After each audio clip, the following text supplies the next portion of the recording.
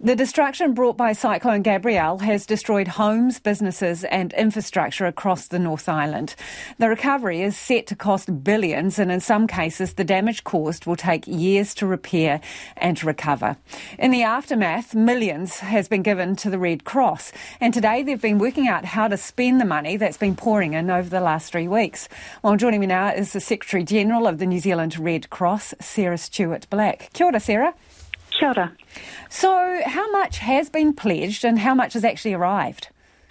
So at this stage, we know we have $10 million and we know that there is money still coming in to support those affected by the severe weather and the cyclone. So that $10 million is already in your account, it's not just pledges? No, not just pledges. Okay, so what are you doing with the money and have you started to spend it? We started before the fund was even established, and of course since the fund has been established, we were swift to continue to provide immediate support on the ground to those affected. Would it be helpful to give some examples of some of the things just in the last week we've been doing? Yeah, tell us. So combination of generators, fuel, VHF radios, satellite phones, bedding, first aid kits, clean-up kits, as well as dehumidifiers as well. So that gives a bit of an example of some of those immediate needs beyond when it was still raining. And of course we've had 3 weather events over this last month, so we've seen people not only be evacuated just once but many times. And so part of our consideration has been, how do we make best use of this money to be able to support those affected? So we've done it into 3 programs of activity. The first one is response and early recovery, so that's that kind of equipment and resources that are emerging needs happening right now, today, tomorrow, next week, next month, and we're able to move really quickly on those. Already to date, we've spent over $600,000 just on the needs in the last week. The second area is partnerships. So what we're really conscious of is not wanting to duplicate effort or find we're dealing with issues that actually were last week and not the current issues, but also making sure there's enough robustness around where this money goes from the generosity of New Zealanders.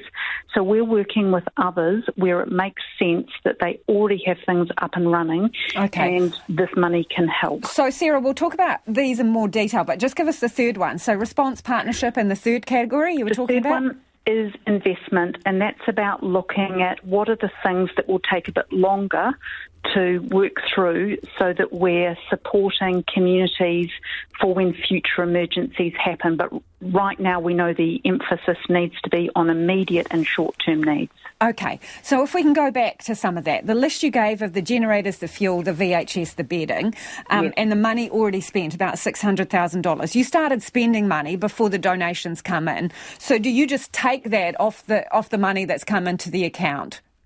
No, we're not including the money that, the cost of actually having our people deployed in those initial days. This is about saying what's committed out of the fund so far is just over $600,000, and that's just in the last week. So we wanted to be able to start spending the money as soon as we can because we could see those needs emerging out of the affected communities. Right. So how do people get money? Is there a set criteria? Do organisations apply, or do you just decide yourselves?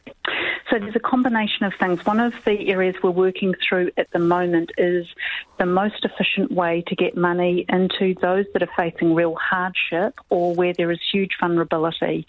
And the mayoral disaster relief funds that in many cases are either set up or are in the process of being set up have a set of criteria and an application process, and we're working with the mayors and their teams in local government to understand what the scale of need is and whether this is the fastest way to get money out to those individuals.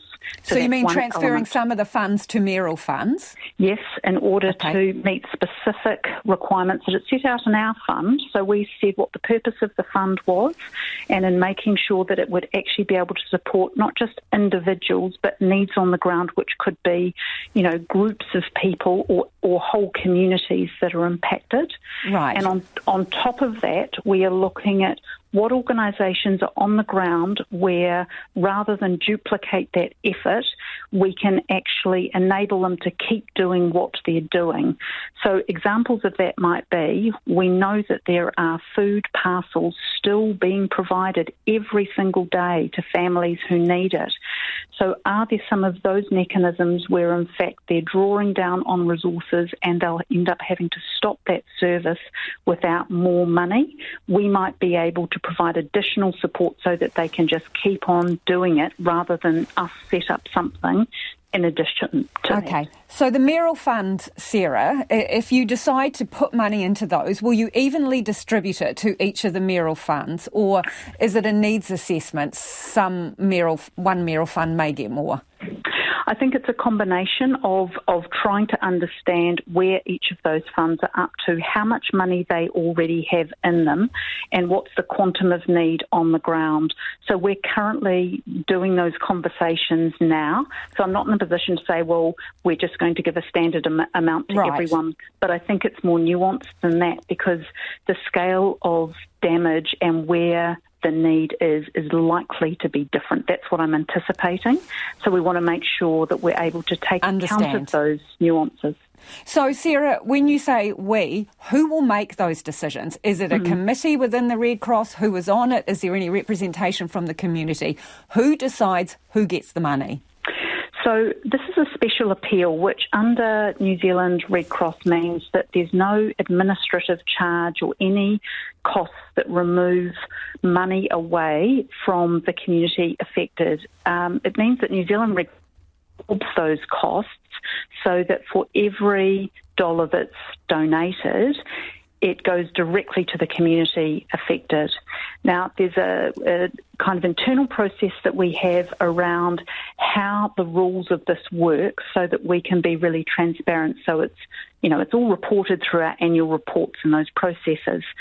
To make sure we had the right kind of assurance for our board, but also for those that have given money and for the public that are affected, we've got a special appeals working group that includes an independent person who used to sit on our foundation that is providing advice around the criteria that we're applying for decision making. And we've got thresholds of investment where above a particular amount, it actually needs a decision from our board. We're doing this in above a way above what amount, Sarah, will it need to go to the board for a decision? So above $750,000, I need to take it to the board. Above $250,000, I need endorsement from our national president. And below $250,000, I'm able to make those judgment calls around the criteria that the fund set out what it would be used for, on the advice of that special working group with the independent member on it.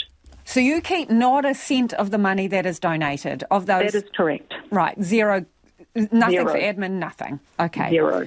All right. So in terms of dispersing the money, have you made a decision, because you've identified individual needs and collective needs, community projects?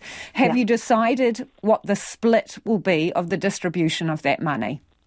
We're looking at the majority of it being spent across that response and early recovery and the partnerships areas, and doing that as quickly as we practically can, whilst making sure that we're doing our due diligence along the way. So as an example, we've got psychosocial first aid training for civil defence emergency management, council and health personnel being rolled out from today to help them support clients or members of the public that are already affected from this emergency, be able to support them with the level of distress that they're already experiencing. So in the next week, we'll have trained up 100 people, 100 staff to do that.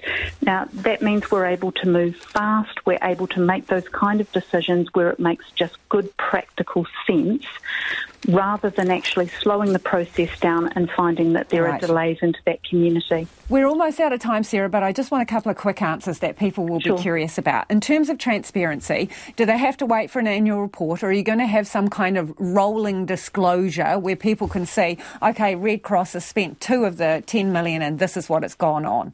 Yes, we're going to provide regular reporting publicly on what the money's being spent on and being able to provide those updates both for those that have been impacted on the ground, but those who actually have been incredibly generous. Sarah? How regularly are you going to post We're it? looking at least fortnightly to start with. It may even be more frequently than that. We're just working that through. OK. And of the 10 million or so that you've got, have you actually spent a cent of that money yet? Yes, so just over $600,000. That's 600. Yeah, has come from that. All right. That's correct. Really appreciate your time, Sarah. Thank you for joining us. That is Sarah Stewart-Black, who is the Red Cross's Secretary-General there, talking about how they are going to distribute the funds that have been donated. 2101 on text if you've got any thoughts on that, or tweet us at Checkpoint RNZ.